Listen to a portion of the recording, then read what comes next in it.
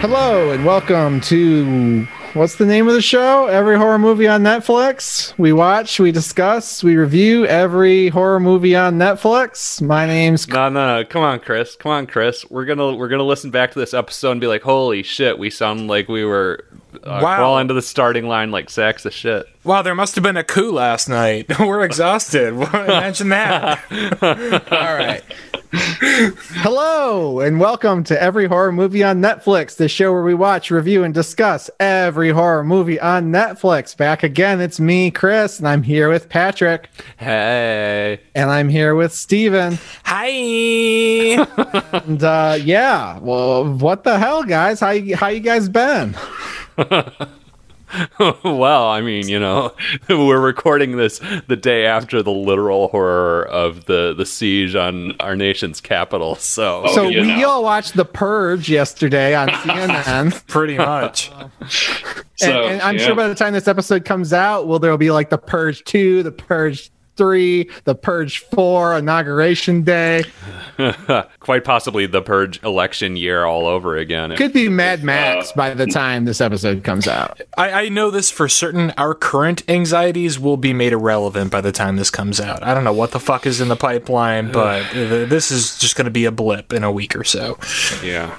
Well, it's as usual. I'm sure we're all drowning out the real life anxieties with fictitious anxieties. Has anybody, participated in any horror culture since the last time we got together? Yeah, I finally brought my Hannibal Lecter journey full circle today by watching 2007's Hannibal Rising. The prequel film about young Hannibal. I think this is the only piece of Hannibal Lecter media that I have yet to consume. Well, actually, other than the book Hannibal Rising, which after watching the film, I have zero desire to read. Wait, can I ask a question? Does Thomas Harris have anything to do with that? Did he write a book for that? Yes. Okay. Yes. No, this is the fucked up part, is that Dino De Laurentiis, pretty openly said that he basically threatened Thomas Harris to write the book. It was basically I'm going to make a movie, so you had better write a book if you want to have any sway over this story. So Harris essentially wrote the book so that he could be involved somehow in his own character. Jesus, Thomas Harris needs a better agent and manager or something. Like, that sounds like a really fucked up relationship. Thomas Harris is a fascinating dude. I learned that he's extremely reclusive. He did not give... according to his Wikipedia, he did not give an interview between the years, I think it was 1976 and 2019. So he just, is not out there and does not talk about anything, which is fascinating to me. But yeah, short review of the movie. It sucked. I did not hear good things. I've never been compelled to see it, and thank you for giving me a final reason not to waste my time. I mean, it's classic, Mr. Zombie's Halloween kind of scenario where it's okay, this character is highly entertaining as a flamboyant, magnetic supporting character, or in the Hannibal TV series, he's a lead, but still is very much like the Yang to Will Graham's Yang. Who wants to watch 2 hours about this guy's fucking childhood trauma that influenced how and why he became a cannibal? Also, there's a hilarious scene where he puts on a mask that looks like the famous mask that he wears in The Silence of the Lambs, and has this sort of orgasmic sort of moment of coming into his being, and it's wait, this mask, this character does not have any special bond to this mask. This mask is put on him because he's a cannibal. Right. You're only just throwing dog food to the fans here. It's a very strange creation. Well, and I think isn't he wearing the mask in the poster? Yes. Isn't the poster a close-up of the mask? Yeah, it makes no fucking sense. Yeah. Damn dog food fans destroying our franchises. I need to register in passing that I do love Rob Zombie's Halloween. So you mean Mr. Zombie? I will register I will log a futile objection to that point. But yeah, there's also this, TV series coming out, Clarice, I think on NBC. Holy shit! What a misstep. But it's like, I don't know. I found out about that the other day. I think because one of you said something about it, and I was very upset for a while. And now I'm upset that you've reminded me of it. And they're like, it's not going to have any Hannibal Lecter in it. This is about Clarice Starling. It's like, who gives a shit about Clarice Starling? She's just a foil for Hannibal Lecter. I mean, I could get into a discussion about that all day. I don't disagree. I could get into a discussion about it all day, but it's not for this episode. And you know that, like, maybe by the I'll give it the first season finale at the latest. She's gonna like find the mask and be like, who left this at the scene? It's gonna be the cannibal mask. Yeah, fucking James Spader as Hannibal Lecter. Okay, say no more. I take back everything I said. I'm in. I mean, that's basically the Blacklist, right? Yeah, I mean, yeah. Steven, how about you? Anything new in your horror of a life? I have two things, Patrick. You have two things to say about this. Two things to say. Thank you for passing the baton.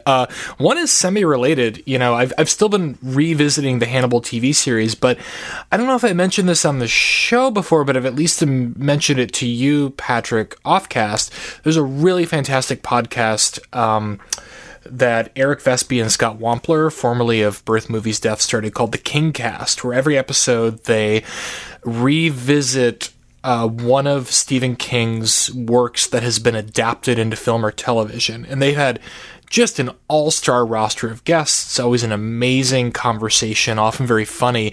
And Brian Fuller blew people's minds early on with his kind of homoerotic take on Salem's Lot. And he came back a couple of weeks ago to talk about Christine.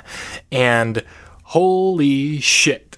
Like, this guy not only is just a firebrand and full of ideas and energy and hot takes, but he completely changed how I interpreted the movie. I haven't read the book, but he's got some pretty hot takes about that too and how it diverges from the movie.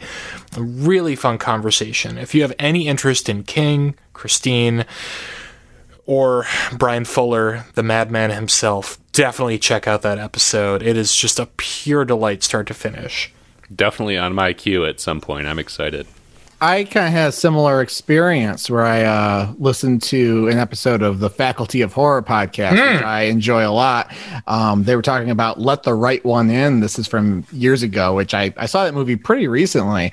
And within the first 5 minutes of this episode, they were dropping some insight and information about Let the Right One In that blew my mind and will forever change the way I look at that movie, based on what they had read in the book that the movie was based on. You did text us about this, Chris, and I am going to listen to that episode. I've bookmarked it. I haven't gotten into it yet this week, but can you give me a little tease? I can't even give you a tease. Okay, no spoilers. Okay, cool. I'm very excited because I really liked the movie. I was kind of like left lukewarm by the end, but I thought it seemed pretty straightforward. I have no idea what I'm in for. There's a lot to unpack in that movie, but some, at least one or two bombshells. I feel like I should rewatch the movie before I listen to the episode because I saw that in theaters and remember only the vaguest. The basic plot, which from what I remember, it's kind of a simple movie, but also from what you're saying, it sounds like they find a lot of complication to it. Every time I listen to them, I want to rewatch the movie afterwards, so you might want to just listen to them and then rewatch the movie. Yeah, that's a great show. I do have one more thing, because I did say I have two. Also in the Stephen King universe, still been plugging away reading The Stand. I'm only about halfway through the original version, not the 1,200 page version that was later released. Thoroughly enjoying it. But wait, is there a longer version that was later released, or is that shorter? So he turned in like an 1,100 or 1,200 page version, which I didn't even realize until a couple of days ago. That was his fourth novel, and he took that big of a swing. And the publishers, I think it was Doubleday, they were like, "You gotta fucking trim this down. This is way too much. But then the version that is, people are kind of like chiding me about this now, especially fans of the book that I have in my life. The only accepted version now is, I think in the late 80s he released like the extended uncut version of it. And that's the only one you can buy now. But a while ago I found the original paperback copy, Signet or Doubleday, with like, you know, the Stephen King book covers in the 70s and 80s had this classic look to them and this iconic art, and I was like, I have to buy this. And I kind of like reading it, feeling like I'm reading what people got when it first came out and when it first became this huge hit. But while I've been reading that, I've also been watching CBS All Access's Stand mini series. I don't know what to call it. It's not quite a mini series. It's 9 episodes apparently. And that's been a kind of a fascinating experience as well, because it completely reconfigures the story, the way the story is told in the book. The book is told like one character at a time while things are happening simultaneously, but you focus on one character at a time and their journey, and you jump to another, and it feels like you're playing hopscotch. And the show from the outset is like flashbacks and flashbacks within flashbacks and jumping into the future, and it's kind of a fucking mess. It hasn't spoiled anything for me so far. I think I'm like just far enough into the book that I can keep reading and keep watching the show. But it just kind of amazes me that there are some King properties that people just can't get right. There's something about his writing, the way he develops characters and gets inside their heads. Even though he's not great at plot, even still, his inscrutable style of staging a plot is just not translatable to the screen for some of his works. Well, you know, I haven't read a ton of Stephen King, but a lot of what I have read kind of hinges on themes of like loneliness in some sort of way, and a lot of internal, and I'm thinking about 11/22/63, Pet Sematary in a lot of ways. He's got the one book about the girl who's lost in the woods, stuff where it's like, you know, characters left to themselves a lot, and a lot of their internal thinking. Gerald's Game. yeah. Talk about being left to yourself. Right? And so it's kind of hard to adapt that to the screen when so much is going on inside a character's head and there's not a lot of action, you know? The Stand so far is very action heavy. Like, he does a great job of getting inside the character's head. I'm talking about the book. He does a great job of really developing the characters, making them feel real, like you know them, you can picture them perfectly, you can understand why they make the choices they make, but he doesn't rest on that. He gives you the action, too. You know, he gives you the dog food that you're hoping for pretty quickly. There's not a lot of beating around the bush, and the show just doesn't seem like it trusts the way that he tells the story in the book. So that's what I've been up to horror-wise. Chris, you got anything? Actually, a couple, but I'll only mention one for the sake of time. I watched Scream Queen, finally. Oh, nice. Yes. It's been talked to death on our show, so I don't know if I have much more to add to it. I enjoyed it. I thought it was interesting. Something that was kind of really beside the point, but that really always captures my attention. I've also watched most of Never Sleep Again, the whole documentary on the whole Elm Street franchise. I've seen that too. That's a lot of fun. Yeah. Something that strikes me about both of those documentaries is how much fun Robert Englund is as an interviewee. Yeah. And how much thought he put into every bit of his performance as Freddy Krueger. It's like, I guess that's what happens when you get a classically trained actor and you ruin his life to have him in your movie as a boogeyman. He is very, like, I love the thing. One of the things that stands out to me the most about Scream Queen is when he's like discussing like his thought process behind the way Freddy gesticulates in the movie, and he even turns the word homoerotic into like the most theatrical sounding thing you can possibly imagine. Like, I can't even do his pronunciation of that word justice, and it's delightful because he is like a classically trained theatrical like stage actor, just like trapped in a shitty franchise movie, trying to make the most of it. There's no accidents in his performance, like he's making choices behind every little thing that Freddy does. Well, so I don't know if you know this, but he's directed at least one movie. He directed himself in a version of Phantom of the Opera, and I am dying to see what that looks like. Is he the Phantom? Yeah. Oh my god. Wow.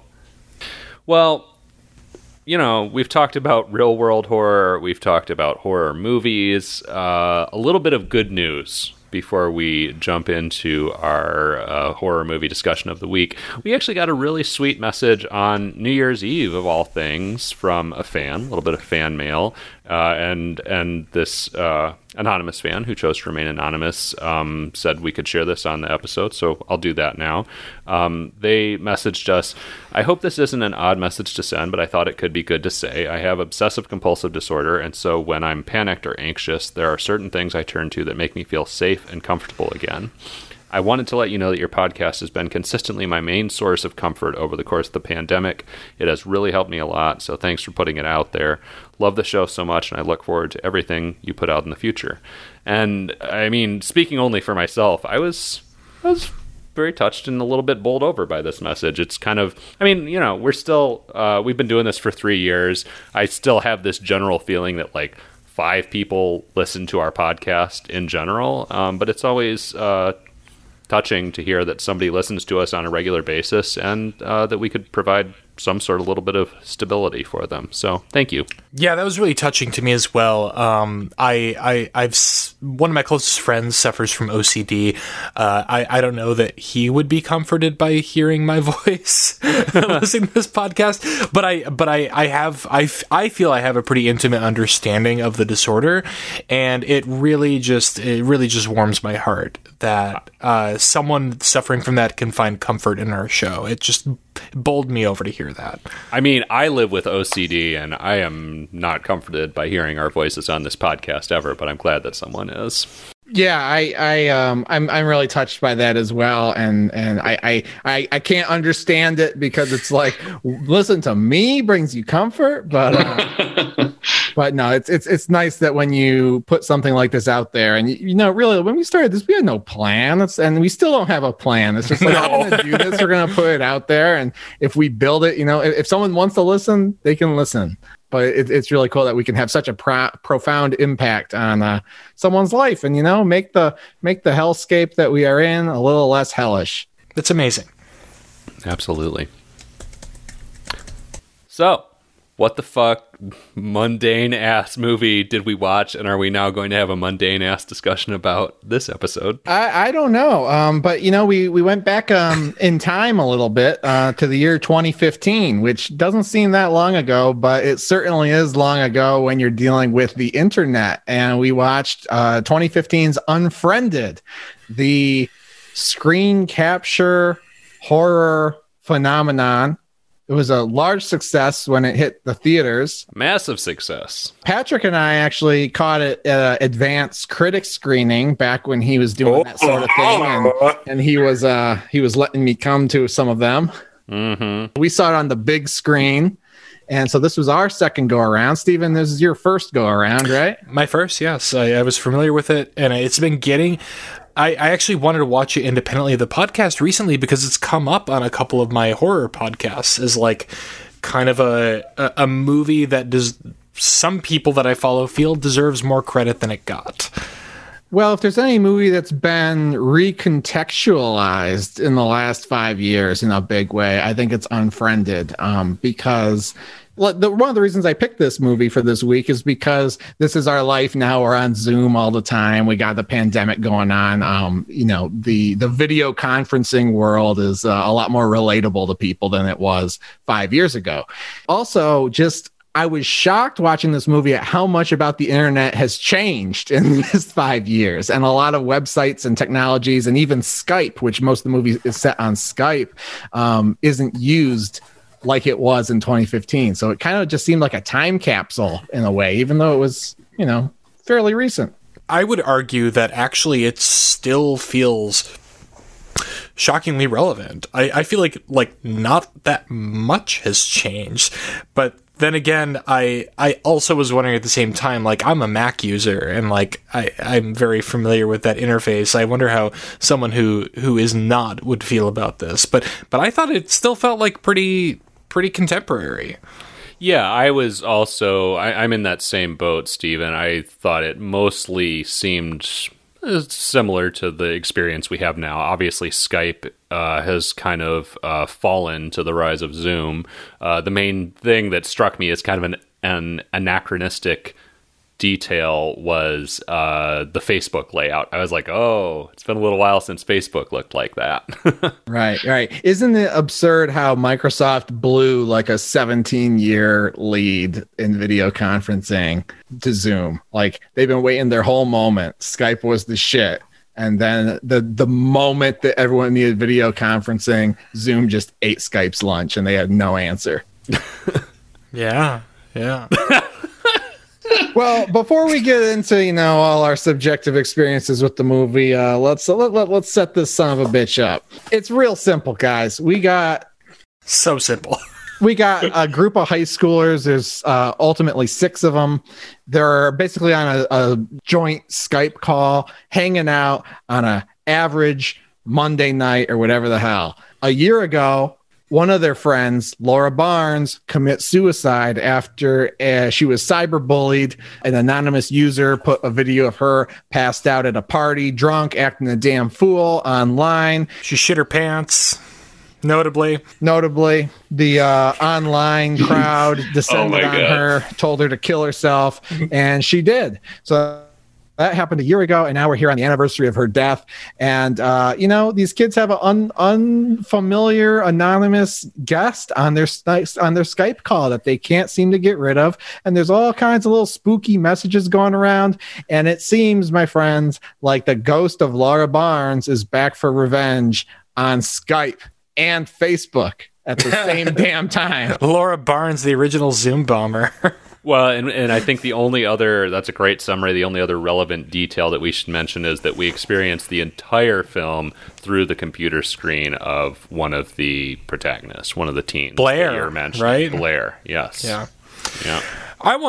Chris, that was a marvelous summary. I mean, it is a pretty simple film, but it's also like, I guess it just feels effortless as you're watching it that all these pieces are there and fall together. But going back to the very beginning, I mean, it's essentially the greatest one-shot film ever made. Eat your hearts out, Stanley Kubrick and Paul Thomas Anderson. And Hitchcock.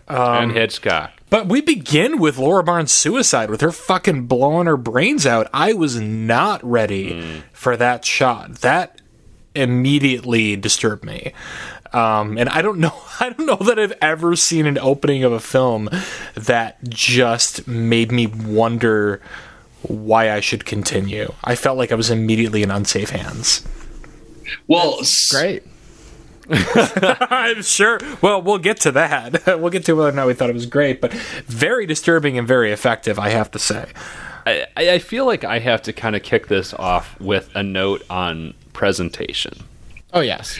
So, as Chris mentioned, he and I saw this film at a critics screening when I was still reviewing movies. Chris was successfully marketed to by this movie, of course, because you didn't go to many critic screenings with me, but you were like, I want to see fucking Unfriended with you. I was like, okay. Yes. So we saw it in the theater, and I was not a fan. But when you picked this movie last episode, Chris, you were like, you got to watch it in dark, in your bed, on a laptop. And I was like, yeah. Okay. You're sometimes a little demanding, Chris, about viewing choices. And this guy, Patrick, will watch, the darkest, grimmest, scary. He'll watch a dark song at 2 in the afternoon with the sun streaming through his blinds. Yeah, fuck that. That's true as fuck. True as fuck. And you know what I watched in the middle of the goddamn day? Cargo. Well, that movie takes place in the middle of the goddamn day, so that's fine. Well, you have specifically said horror movies in general are not to be watched while the sun is up. There's some that you can watch, but for the most part, no. I mean, even Bare Naked Ladies knew to watch X-Files with the lights off. With no lights on. Is this a song lyric I'm not familiar with? Oh my God, Chris. Well, amazing. We digress as a group, but Chris is sometimes a bit stringent about viewing preferences. But at the end of last episode, you said, watch this in the dark, watch it on your laptop, don't watch it on a big screen. I was like, yeah. But I also committed to the bit. I was like, okay, I'm going to do this. and I watched it on my tablet. It was dark when I started watching it. I was fucking eating dinner, sitting at the dining room table, and you know what? You were fucking right. This is not meant to be watched on a fucking giant screen. I can't imagine what it would be like to see it that way. It is so much better when you're watching it on a small screen and you're like, wait, every like couple minutes I'd find myself going, oh wait, I look at the menu bar at the top and I go, wait, that's not the right time. I kept thinking like, oh, this is my screen. You know, it's designed for the new generation of you're watching on your personal screen. You're not watching on the big screen. It's much better that way. I agree with you 100%. This time I took my... Well, yeah, it was your idea. Well, I'd never done it. I'd never done it before. I actually did it. I took my MacBook, which I haven't even used in months, charged it up just for this, took it into bed, opened it up, turned the little the keyboard light on just a little bit to add that extra atmosphere, and it was so much better than the theater. And I thought myself it was my like little like notifications would come up, and I would like almost go to like move them. And I'm like, dude, yes, I had that experience. Same, yeah. But watching it in the theater, it felt like it was like a fucking like work presentation or something. Like someone was just screen sharing onto a projector, basically. And I think that contributed. Yeah, you expect Steve Jobs to walk out on the stage. Yeah. Yeah. I mean, not to tip my hand on this because I do have criticisms of this movie, but suffice it to say, I had a vastly better experience with it, watching it on a small screen that was mine, that was held in my hands, that was controlled by me, and was not a giant screen, where there's more of that. You absorb more of that actual fear of, oh, that notification from Laura, shit, is that for me? You know, like, is Laura messaging me now? You have that, like, at least I had that millisecond of a response a few times, you know? Oh, I had that. I watched it actually sitting right where I'm sitting right now in front of my laptop in my little cubby in my bedroom on the floor. And, like, I got tripped out. Like, there were a couple of times where I felt like, where I almost wanted to like click on the screen and like check my messages or whatever. It was definitely a more effective way to watch it. I cannot imagine seeing it on the big screen. I feel like it would just be overwhelming in a very strange way. It was weird. It was very awkward, and it was very, I don't know. I got my panties in a twist about this. I think I did have a little bit of like, this is not cinema kind of vibes after we finished watching it. I was like, this is ugly. This is not to be watched on a theater screen, which I mean, really, it's not. I was right. It's not. It's made for fucking teenagers who at the time were watching movies on their laptops or maybe on their phone. I can't imagine watching this on a phone though. That would be too much. Yeah, well, there's so much little text and stuff that you're expected to read. Like people who will never watch a movie with subtitles will still watch Unfriended, even though they have to read twice as much and it's twice as hard to read. I even noticed watching on the MacBook that it's actually in a 16:10 aspect ratio instead of the 16:9 that a lot of stuff is. So it actually fills your MacBook screen. It does. It's supposed to. It does. I mean, it completely mimicked what I'm used to. And at the same time, like, it was a fucking crazy night. I'm on social media. I'm texting people about this goddamn attempted coup last night and started kind of losing my mind about, like, what was reality and, like, what could I actually interact with on my screen. Then you got a Facebook message from Donald Trump. No. But that lasted a whole 5 minutes, and I was like, well, I should just be paying attention to the movie like I should always do when we're doing these things. But it was kind of trippy. Very well executed. Like, it achieved the effect that it set out to have, like, pretty remarkably, I think, for being, as far as I know, the first mainstream movie to do, or movie in general, to be filmed in this sort of format. There have been several since, and I don't know that even those did it as well as this one did. Yeah, I mean, the most obvious example is fucking Host, which we've talked about on this show, and I actually kind of went back and watched a little bit of it after I watched this, because I was like, okay, why did Unfriended work for me, but Host really didn't? And the main thing is, for me at least, that Host purports to take place inside a Zoom call, but it takes extreme creative license with moving those shots around the screen in a very filmic way. Unfriended does some of the same shit. It's certainly not all just exactly as you would see it on your screen. It fucks around a little bit with the camera shots and does some clever and effective manipulation for things to appear at just the right moment. But it's more seamless and feels more like it's genuinely just showing you a computer screen as opposed to feeling like I'm watching a filmmaker make a film out of Zoom.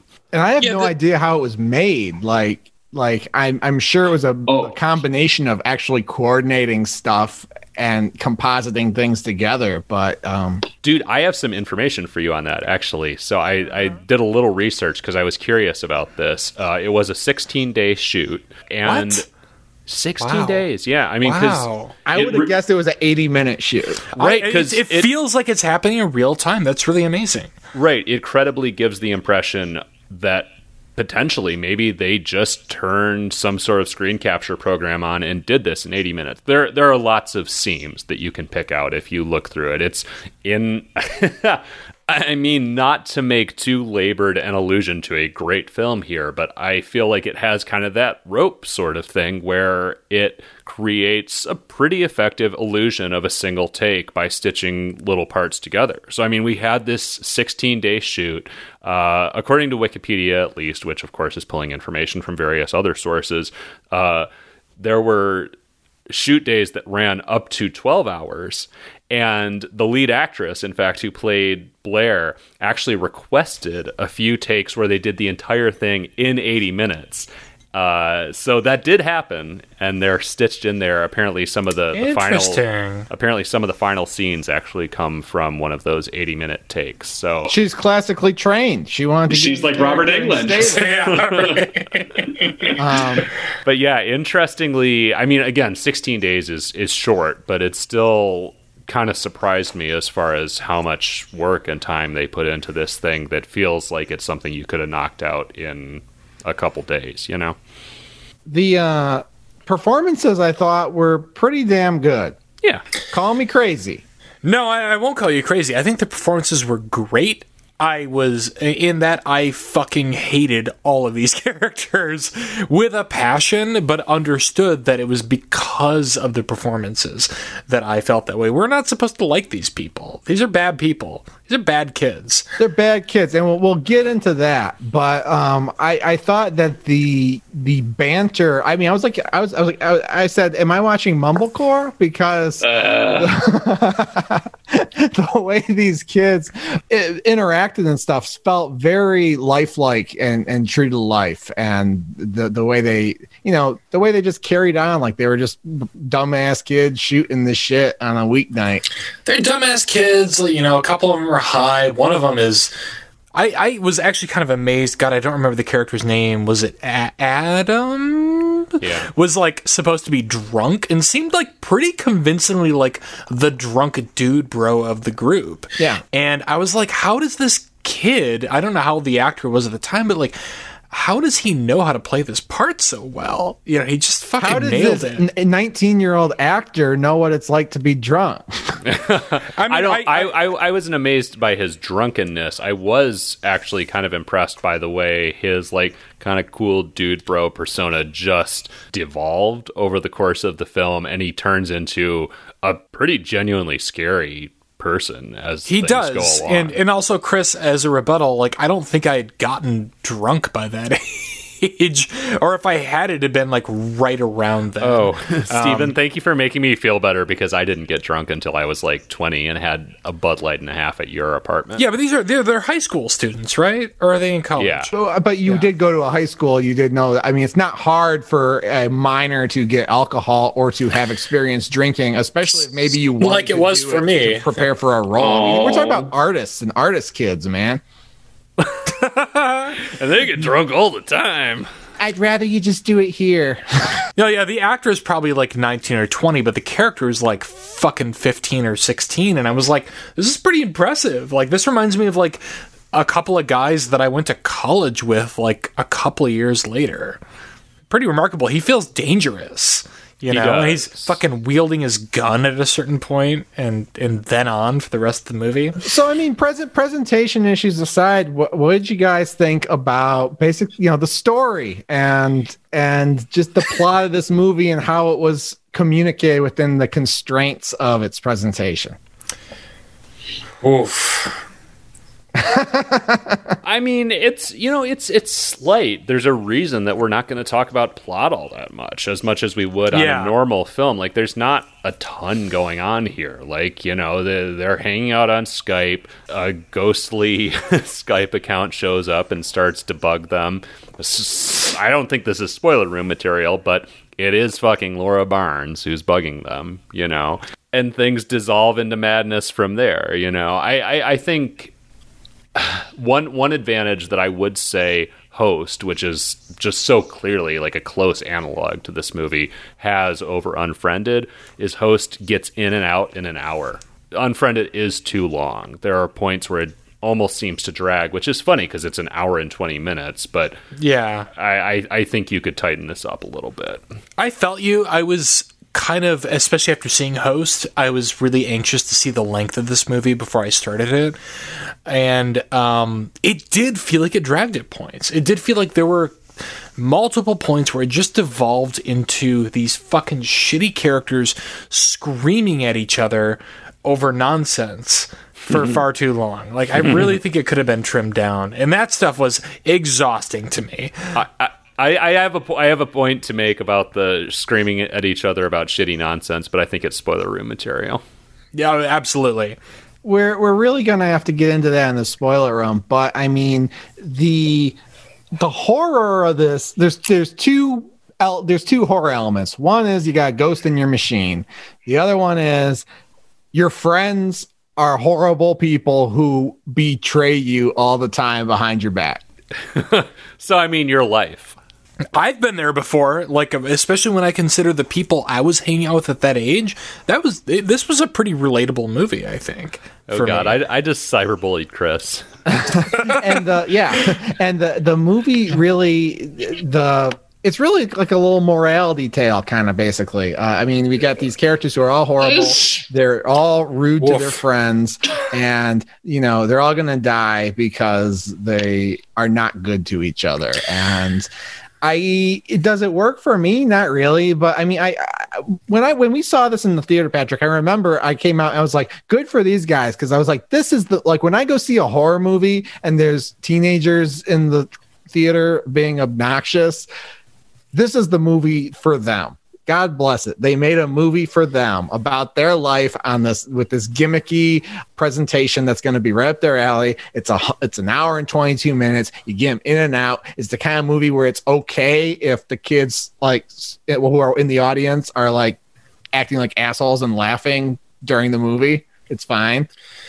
Are you saying that's fine because like the movie is kind of going to stick it to them by the end? Oh, no. I mean, if it does, great. If it gives them a life lesson, like, hey, don't call the cop. That's where I thought you were going. Yeah. Maybe. I don't know. I'm not in position. Don't steal $800 from your rich friend, or fuck your boyfriend's best friend, or whatever else. Spoiler room. Well, but no, just in terms of the general, subject matter and delivery and everything, and the mood of the movie. No, I mean, to get back to your question, I guess, a little bit as far as the plot and sort of how much it did or didn't engage me. So, I mean, in the first 15 minutes, I texted Chris and I was like, I'm 15 minutes into watching Unfriended on my tablet and I'm ready to recant everything that I had said about the movie previously. And that was totally true. Like, in the first 15 minutes, you're on Blair's computer. She, gets on Facebook. She's trying to unfriend Laura because Laura is sending her weird messages. And the unfriend button is grayed out. She can't unfriend her. It's upsetting. You're looking at this thing that, again, looks like your computer screen on your personal device. And, what a horrible... I don't know. It's just I think that's so relatable to be attempting to use one of these 9,000 different technological platforms that we're all slaves to at this point in our existence, and it doesn't work. You know, someone is trying to contact you and harass you from beyond the dead and it doesn't work. I mean, very modern, very effective horror. Then there's a slack point for me, somewhere between that and the fucking everyone losing their minds and screaming at each other, which I did love, where it kind of is just everybody hanging out. There's a little bit of kind of loose material there where we're building up to the insanity crescendo that is the last half hour or so of this movie, and that's where I don't want to say checked out, but where it lost me a little bit. I never checked out, but it lost me. I was there for the first 15 to 20 minutes. I was, I kind of knew what I was getting into. Like, this is kind of a gimmicky concept, to begin with. And I was like, this is really fucking well executed. And like these young actors are all absolutely great. This feels like the drama that high schoolers feel, when their brains are still developing, and like every little tiny thing that goes wrong, every little betrayal feels like the end of the world. And it just turned into kind of a histrionic mess for me pretty soon after those first 20 minutes. And I didn't fully ever understand the machinations of Laura Barnes' ghost. Yeah, and if I die and I have to like stay on Facebook, that's the number one thing I'm looking forward to about death, not being on social media anymore. Wait, what are you saying though, Steven? What did you not understand? I mean, I guess it's spoiler room territory. I don't know, but like I didn't understand like some of these deaths and how Laura Barnes is able to physically manifest as well as digitally. Let's go to the spoiler room. We got deaths to talk about. I feel like we've set up the concept, and from there it's kind of just like who dies. I mean, surprise, people die, but I think we kind of should just get down there and get into it. Yeah, you guys are ready to review it. I can tell you're right there. You're right there. I'll give it a goddamn cue it. Oh, that's actually a surprise. Me too. Yeah, same. I mean, your life is not going to be missing anything if you sleep on Unfriended. But as much as I hate movies that are on built on a gimmick, and that's pretty much it. They're a one-trick pony, which I think Unfriended qualifies. It's a good gimmick and it's fun, and especially being someone who has lived his teenage and young adult and now adult life online, it was again fun to kind of see that experience translated to a movie in such a true to life way, and to have a little time capsule. I think this movie will only get more interesting as it goes along because, once Facebook is no more, hopefully that day is coming soon, just to see Facebook again will be a trip for audiences in 20 or 30 years. Facebook is never leaving, dude. I know. But no, it has enough going for it. It's the, good performances. I think they do pretty much everything you can do with the constraints of your gimmick. It could have been a little scarier for me. There was some stuff I really like the creepypasta kind of stuff at the beginning where it's like the web page and it's like, don't answer a message from a dead person. I was like, oh, and I got a story about that for the spoiler room, as you guys know. That's chilling, right? And so I kind of wish there was a little bit more of that kind of stuff before it just kind of gets into the soap opera stuff. But it's good enough for what it's trying to be. So cue it. Who are you gonna pick? Patrick. Yeah, I'm glad you picked me because I want to follow up on what you said about the creepypasta. That fake forum that they take you to was part of what really drew me in the first 15 or so minutes this time. I was like, oh, this looks like something I shouldn't be seeing. I don't even want to be reading this because it's just going to be seeding ideas in my head that are going to fuck with me for years to come. That was very effective when she's just Googling, what to do if a dead person contacts you online or something like that. You go to Silent Hill and you try to find them. No spoilers, man. But yeah, fuck. You're so conflicted. I can't believe this. Because I'm about to start a countdown in the chat. I'm gonna because Chris gave it a cue it, and I expected him to give it a view it. Steven's counting down. I'm gonna give it a view it, and I think I gave this 2.5 out of 5 stars when I reviewed it professionally originally. And there are flaws that I've expressed already, but I had fun with it. And as Chris said, I think it makes the most of its gimmick. And also I'm trying to game the average a little bit, because if Chris is at an average rating, I feel like Steven might be lower than that. So I'm just kind of trying to bump it up the Amon list a little bit. Steven. I'm going to give it a Q-it. I really admire, especially for being kind of a first of its kind sort of movie. By the way, we haven't mentioned this. There's another film I can think of that has a similar format that I have not seen, but have you guys seen Searching, starring John Cho? That was kind of a big deal for a while. That was kind of a viral movie hit. That is considerably better reviewed than this, so I'm curious to see it actually. But I think it feels real. It feels kind of seamless, like this is all happening in real time. The performances are really great. The characters are appropriately despicable and annoying at times. It's a little bit messy in terms of, as I've said before, sort of the machinations of this girl back from the dead existing on social media and on the internet. It didn't really work for me in the end. For such a short movie, there were stretches where I was kind of just exhausted by it and waiting for something to happen. But it's admirable, I think, as a piece of filmmaking. Interestingly enough, the director of this, probably because he made so much money off of this thing. I mean, the budget was $1 million. It made $64 million at the box office. He might have just fucking retired. I don't know. But it's not great, but it's definitely worth a watch if you're curious. It's fun. It's not a great movie. I endorse Chris's, obviously, viewing suggestion. Watch it on your laptop. Absolutely. In bed while you're trying to fall asleep, if you don't want to fall asleep for another hour or so, That said, I will say, like, the overwhelming emotion I felt while watching this film was just pure anxiety, and not I think in the sense that was intended by the filmmakers.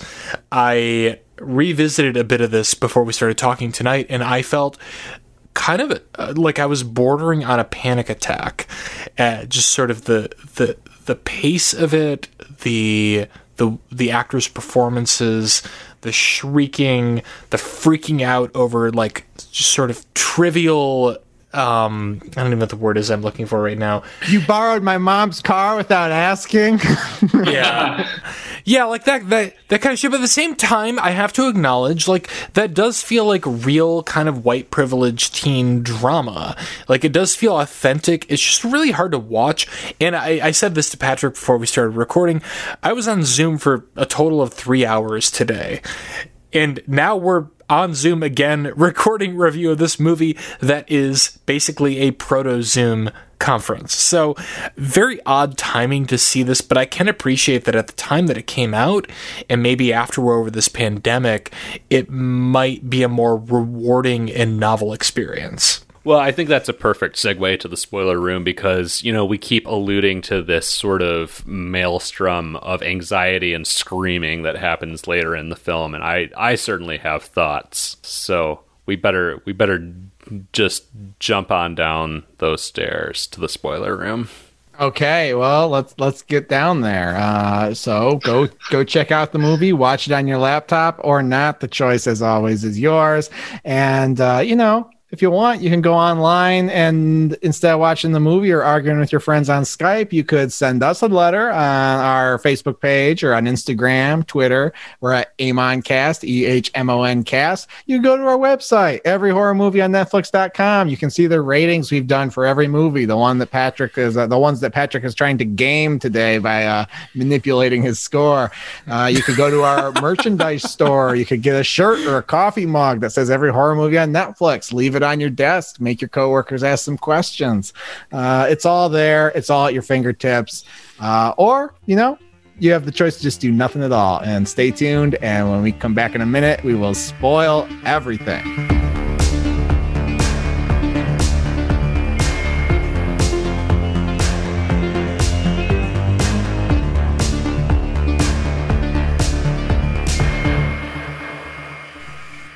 right, welcome back. We are connected to the spoiler room, and we're ready to spoil everything about Unfriended, the cyber thriller. Eat your heart out, Michael Crichton. This is a techno thriller if I ever saw one. Wow. Oof. It's the best real-time thriller since Nick of Time. Oh, man, Chris is hosting this episode. Yeah. I'm shocked he hasn't brought up James Cameron yet.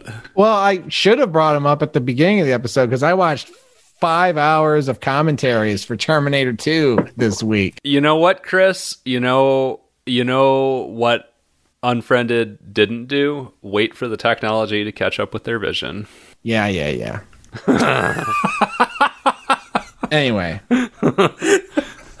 So, I mean, people, we went to the spoiler room, but people start to die and things start to happen early in this movie. We connect to the friend who everyone hates, Jess. Val, sorry. Everyone loves Jess. Everyone hates Val. Sure. Wait, they love Jess? They love Jess. They hate Val. I know they hate Val. I didn't know they love Jess. I mean, they love her as much as they love anyone else in the movie. Which is to say they love her to a negligible amount. They love to abuse her. They love to talk to her and abuse her. Yeah. Anyways. Anyway. It turns out very early on that Val encouraged Laura to kill herself after this video of Laura being sloppy drunk, having shit her pants at a party came out, and Laura's little Skype ghost takes revenge on Val and kind of starts systematically making her way through terrorizing and killing the rest of the kids over Skype. And it turns out basically everyone has had some role in bullying Laura, if not being directly responsible for her death and this video being distributed. And Laura Barnes is omniscient. Yeah, she knows everything. She's a ghost. She knows what you did last summer. She knows what you did, not just to her, but to everybody before she died, after she died, whatever. So yeah, she basically, I mean, the kind of the set piece, if you will, of this movie is they play this game called, they play Never Have I Ever, a game that I'm sure we are all familiar with, moray violators and drinkers that we are. I actually, I never have played Never Have I Ever. What? Yeah. All right, well, put your thumb away. Oh, are we doing it? Oh, no, we're not doing it. We're not doing it. That could get real ugly real quick. That gets spicy in a hurry. But I wanted to say, I did not know. I have played it before, and I did not know. So one of the characters is like, "Oh, the drinking game," and I was like, "I've never played that while drinking." Oh yeah. How do you make a drinking game out of that? You just drink if you've never done it. If you lose. Oh, I thought it was if you put all your fingers down. If you put, this game goes on for a long time. Depends on how alcoholic your friends are, I guess. It's like any drinking game. You drink when you get one, and then you finish your drink if you lose or whatever. Yeah, whatever other punishment your friends design. Sure. But yeah, so basically, and it's like, I forget what the first one is, but Laura's like, here's one. Never have I ever, and it's something heinous that one of these kids did, and she puts a little countdown in the Skype chat where they. I think she goes out right out the gate with "Never have I ever had sex," and that's how we find out that Blair that comes a little later because it's a very dramatic point where we find out that Blair, our quote unquote protagonist, and her boyfriend Mitch, who we thought were both virgins who were going to share their first sexual experience together at prom, we find out that Blair has actually had sex before with Adam, the scary douche bro who we talked about earlier. Yeah, you're right. It's not the first one, but that's the basic tenor of this. Is like they've all fucked each other over in a myriad of different ways, and that's the point of the game, is just to get them to argue and to turn against each other. Yeah. And Laura Barnes is loving it. She's just fucking with everybody, Yeah. Tormenting. She's tormenting people, a little demon that she is.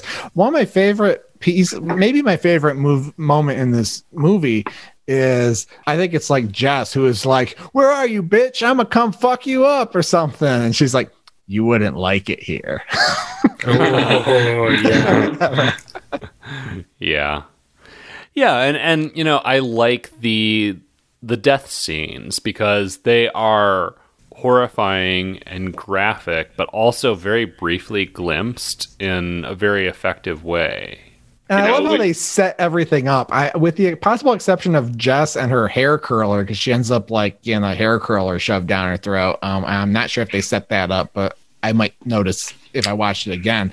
They don't, as far as I know. Yeah, they establish the implements everyone else is going to use to kill herself. Like, we got the I guess we can describe him as the fat kid who shows up. Ken. And is like Ken. He has a name, Chris. He has a name. His name is Ken.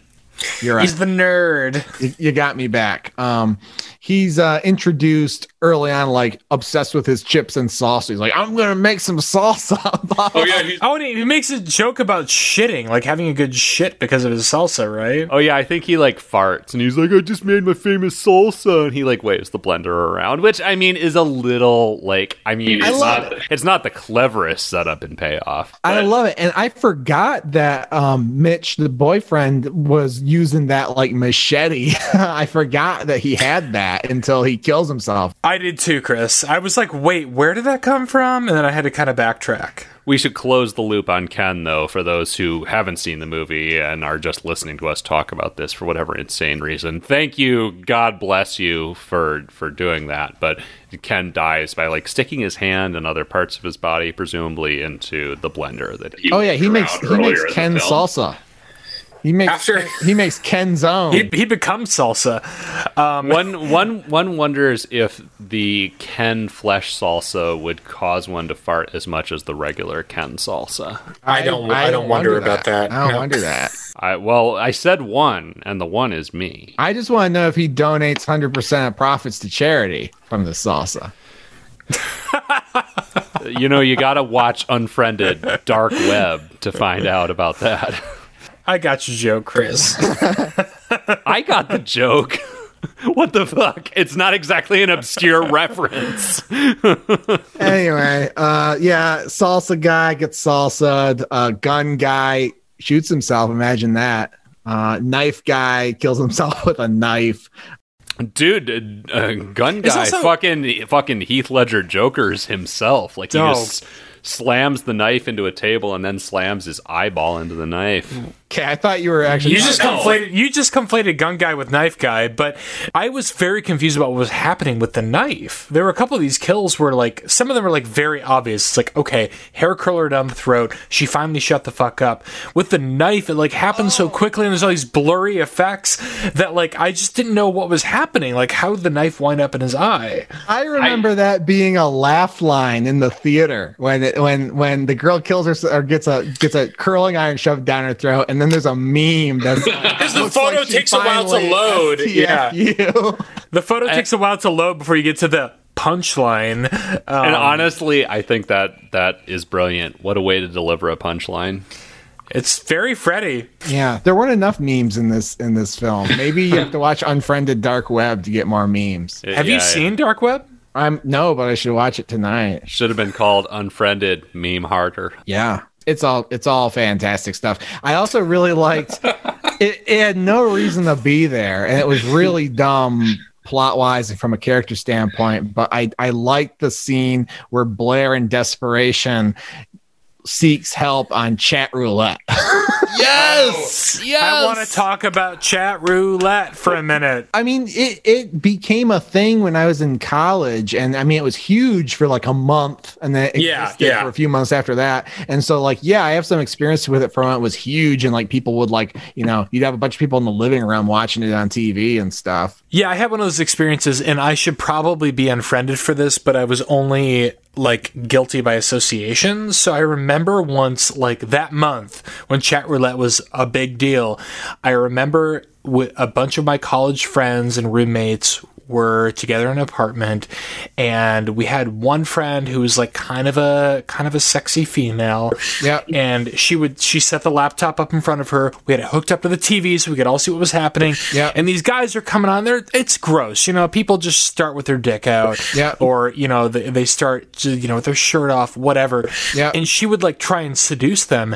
And we'd wait to find somebody who was like looking to exploit a woman, but not going out the gate with their dick out, and she would she never took any clothes off or anything. She would just like try and like sex them into revealing what a terrible person they were. And then we would turn the laptop and there were like 10 of us that would just start waving and cheering in the background, and they would immediately shut their camera off. Huh. Yeah. Okay. So you were trying to catch a predator. I guess so. But I really, it kind of took me back when I saw the chat roulette thing, and I don't know how I feel about that scene, because it's like, it's dumb. It's dumb. It's really dumb because, like, I guess I don't fully understand why that's the last resort, is chat roulette. Like, how do you possibly think that, like, somebody's going to find you? Like, is Blair on her, she's on her laptop. Have we, at this point in the movie, and I might be dumb for even asking this, at this point in the movie, is her phone just not working? Can she not call anyone? They pretend phones don't exist. Yeah, and that's really fucking stupid. No, that's not true. There are phones in the movie. They're a plot device, but you know what? It works. It fits perfectly into the gimmick, and by the time you get to her getting on chat roulette to find help, I'm sold enough on the gimmick of that we exist essentially just in a computer world, that it's like, sure, it simultaneously makes sense and is fucking hilarious that she's getting on chat roulette to find help. I was just entirely there for it while also recognizing the silliness of it. Because, I mean, you can also ask the question, all these teens are on their computers screaming at each other in their bedrooms. A couple times I was like, okay, why is someone's like mom or dad not coming in and being like, what's going on? Shut that thing off. I told you before, these games just make you too angry. Yeah, but I had given myself over enough to the concept that it's like, you know what, there's 5 people on Skype. This is the world we exist in. Yeah, I mean, look, it's a stupid scene. I don't think there's any justification for it, but it's fun as hell. And again, like I'm saying, this time capsule, like where it takes you back to 2015, the internet, 2014, like great. Actually, chat roulette, I guess had probably peaked by then, but you know, it was fun to see chat roulette again. What a time to be alive, to live through that moment in internet history. We're never going to get it back. We're never going to get it back. Chat roulette is actually trying to make a comeback right now, I think. What? Yeah, and they're using AI now to weed out the dicks. Literally. Yeah. So we'll see how that goes. But I mean, the like brief moment in time before chat roulette was all dicks was just a great moment of history that we're never going to get back. Well, I do want to add to this, like, just from my chat roulette experience, that game that I mentioned, I never saw an actual dick. I will say that. That was kind of surprising in that exercise. But continue, Patrick. Well, I mean, this scene also gives us the gift of, like, the true hero of this film, which is the person that Blair finally connects with, who actually does follow through and, like, very thoroughly, like, collects her address and calls the Fresno Police Department. I loved that character. Like, oh my God! They seemed like they had it together. And I was like, I want to see more of this person, but sadly, they disappeared after like a minute. Because for the first time in this movie, we meet a decent person. Yes, yeah. And she's just fucking chilling with her dog on chat roulette because she's bored and wants to connect with human beings for no nefarious purposes whatsoever. Just a very chill, well-meaning soul. And that is the first and only time we've encountered that in this film. And I also love that character, even though they did nothing except listen attentively and call the police. Hell yeah. You know what? I want to say right now, early front runner for the 2021 Spirit of J Award. It was a nice little port in the storm of hysterics that Oh, so yes. Well put. Let's talk about the storm of hysterics, because we've been getting there for a while. Here's my hot take. So in the midst of this game of Never Have I Ever, you know, Laura drags out all these horrendous details. We already mentioned, you know, that like Blair had sex with Adam while Mitch thought that she was a virgin, and you know what, Adam sold drugs and somebody sold Adam out for selling drugs, and Adam offered to trade Jess's life for his, blah blah blah. There's all these ridiculous sordid details, and these actors just shift into they turn it up to fucking 11 just reacting to this news. They're screaming and crying, and to me it was hilarious and so trashy, just entertainingly trashy. And I thought of, I mentioned this to you guys before the podcast began. I was like, I feel like John Waters would love this film, because John Waters loves trash. He loves extreme, like, teen drama. I feel like he would have had an absolute ball, at least with this Never Have I Ever segment, because it's just so over the top. I don't think it's what the filmmakers intended, but it's just extreme trash in a very entertaining way. I think it's what they intended. I mean, I do think, I mean, this movie was made by adults. It wasn't made by, 15-year-olds. Like, I think you're supposed to realize at this point in the movie, these are all, bad kids that need to answer for something, and you're supposed to kind of delight in seeing them turn against each other. But man, the performances, the shrillness of it, the shrieking is, like I said earlier, I felt like I was on the verge of a panic attack. I had to pause it and start it again today before we recorded, because I just couldn't sit through it, especially after being on Zoom as many hours a day as I am and everything else. But I think now, Patrick, I do kind of understand why you think John Waters would approve of this film. Well, yeah, I think if you look up the director's public comments about this film, he thinks he was making a pretty serious film about bullying. And I don't know that it was intended. I don't know that sequence is necessarily intended to be extreme in the way that it comes off, or at least in the way that it came off to you and me. I think it's a little unintentionally over the top and unintentionally trashy. It kind of worked for me. I mean, I thought it was good. I didn't mind that it went there. I was like, oh, this is intensity. And for me, the drama was like, these kids are in a life and death situation, and we have a ghost here who's trying to pick them off one by one. And these kids they don't have the perspective to put their petty bullshit aside to come together. Mm-hmm. And all the shitty stuff that they've done in their lives is coming back to haunt them. So it's kind of, it kind of becomes a kind of a cheesy morality fable, I guess, on that point. But no one learns a lesson, Honestly, I don't think, even when it's too late, and people are saying, I'm sorry, they're not sorry. They're just trying to get out of trouble. Yeah. And that's basically what happens at the end of the movie. The big revelation is Mitch. It's just Blair and Mitch, the young lovers at the end. And basically Laura Barnes makes them confess to who took the video of Laura Barnes. And after a long suspenseful impasse where everyone says neither of them did it, Blair points the finger at her boyfriend Mitch, and he is killed off. Yeah. And we find out that Blair was actually lying, and she took the video. So not only did she kill her BFF Laura Barnes by taking this video and posting it online, she also killed her boyfriend with no remorse because she didn't want to take responsibility for it. Pretty much. And her punishment is to be the uncut video in which we see the camera turn around and Blair reveal herself as the recorder is posted online. It goes viral immediately, and everyone's like, oh my God, Blair, it was you all along. Kill yourself, bitch, blah, blah, blah. And Laura Barnes says something like this will never, what does she say? Like, this will be there forever? She says this will look terrible on your college application. You're going to get canceled for this one.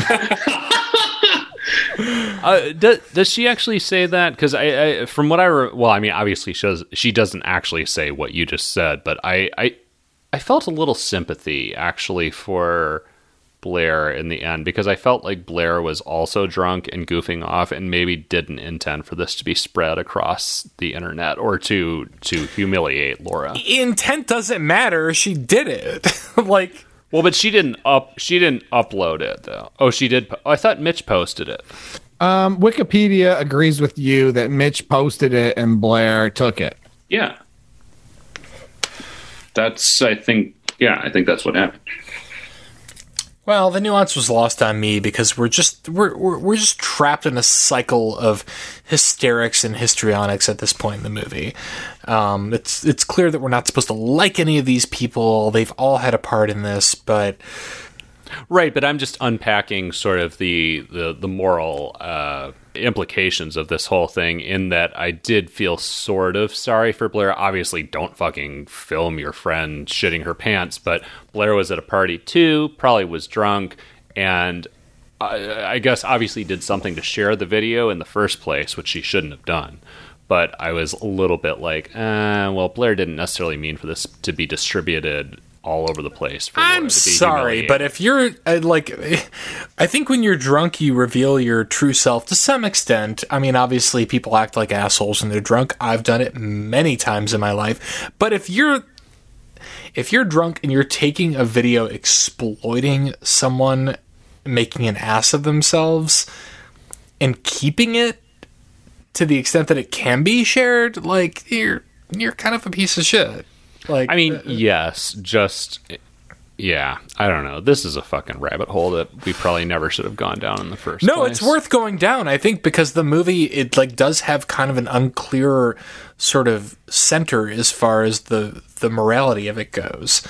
I mean, obviously, for the entire movie, Blair is meant for the entire movie, I felt like Blair was innocent and Blair didn't do anything wrong. Like, I don't even necessarily care. Because the movie is designed to lead you on to think that Blair is innocent when it turns out that she's actually had sex before, which is a whole different ethical discussion we could get into.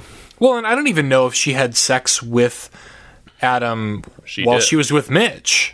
No, I know she had sex with Adam, but I don't know if it was while she was with Mitch. Like, that's unclear. If she cheated or if she just did that before she and Mitch got together. It's I don't know. And that's basically the movie. The final little gotcha is I'm a big fan of this. After Blair realizes that she's damned to social media jail for the rest of her life, we get the illusion that her laptop is closing. And so it's like, whoa, and it feels like your laptop just closed if you're watching it in bed in the dark like you're supposed to be. Yeah. And we see Blair's little bedroom and then a little jump scare ghost, and that's the end of the movie. Which, honestly, from what I remember, I thought that was stupid in the theater, and also I was like, okay, that works. I like it when I watched it on my tablet. Laura Barnes, the ghost, who I don't know, I did get the sense, God, I'm gonna sound probably stupid for saying this, but I got the sense that she's she's not just Laura Barnes.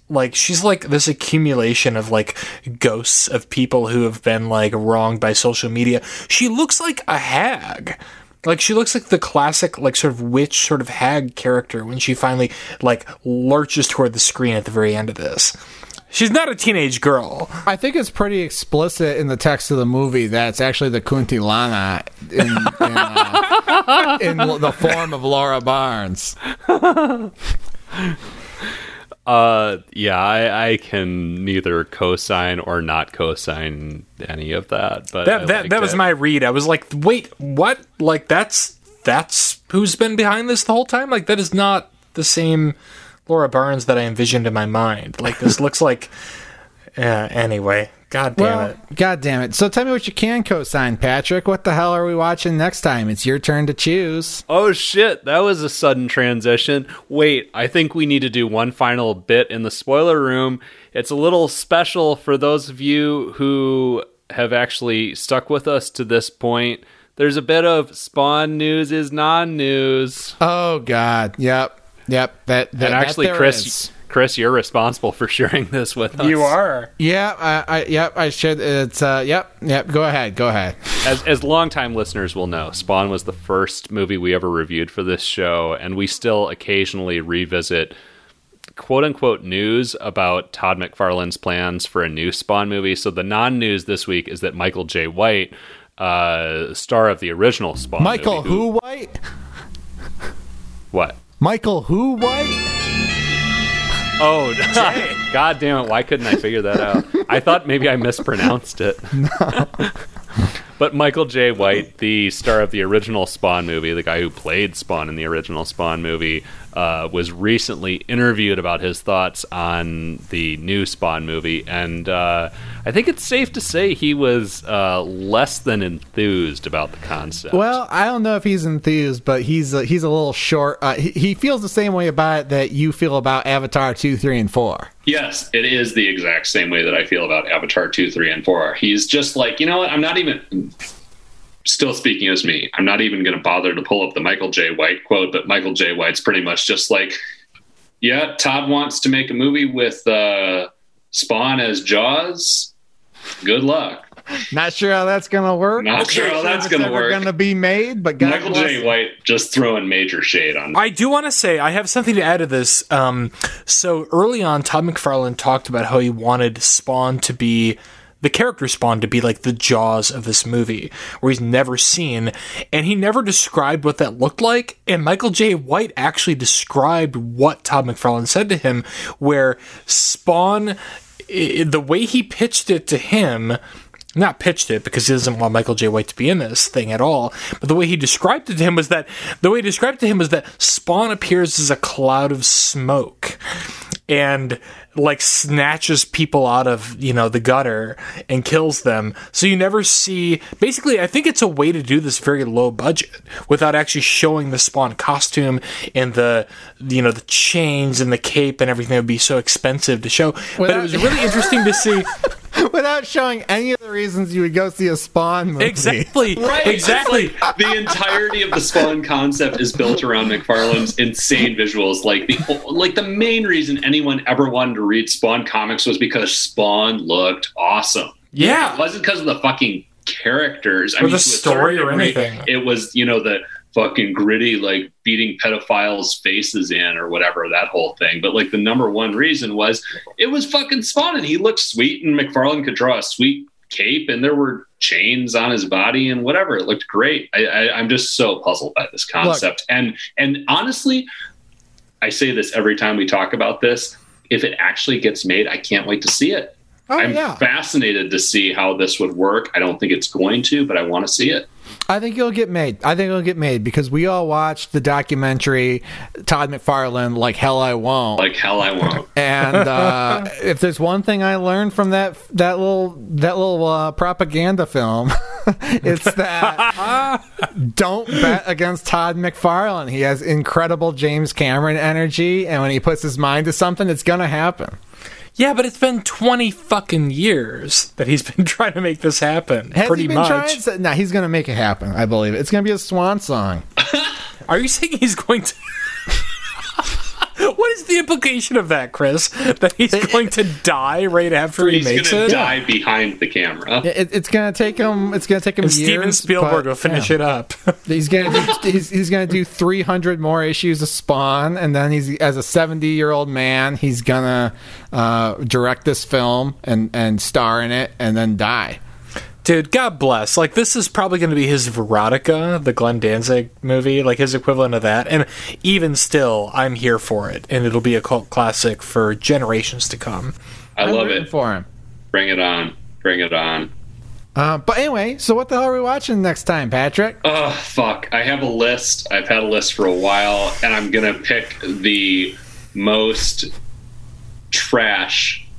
Yes. Here for it. On the list. Label it out, baby. We are going to watch Horns. Oh, Robert Pattinson is a goat.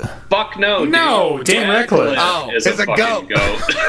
He's not a goat. Daniel Radcliffe I don't know anything about it other than that Daniel Radcliffe is in it and he has horns, but that's enough to... You know what? It's based on a fairly acclaimed Joe Hill novel.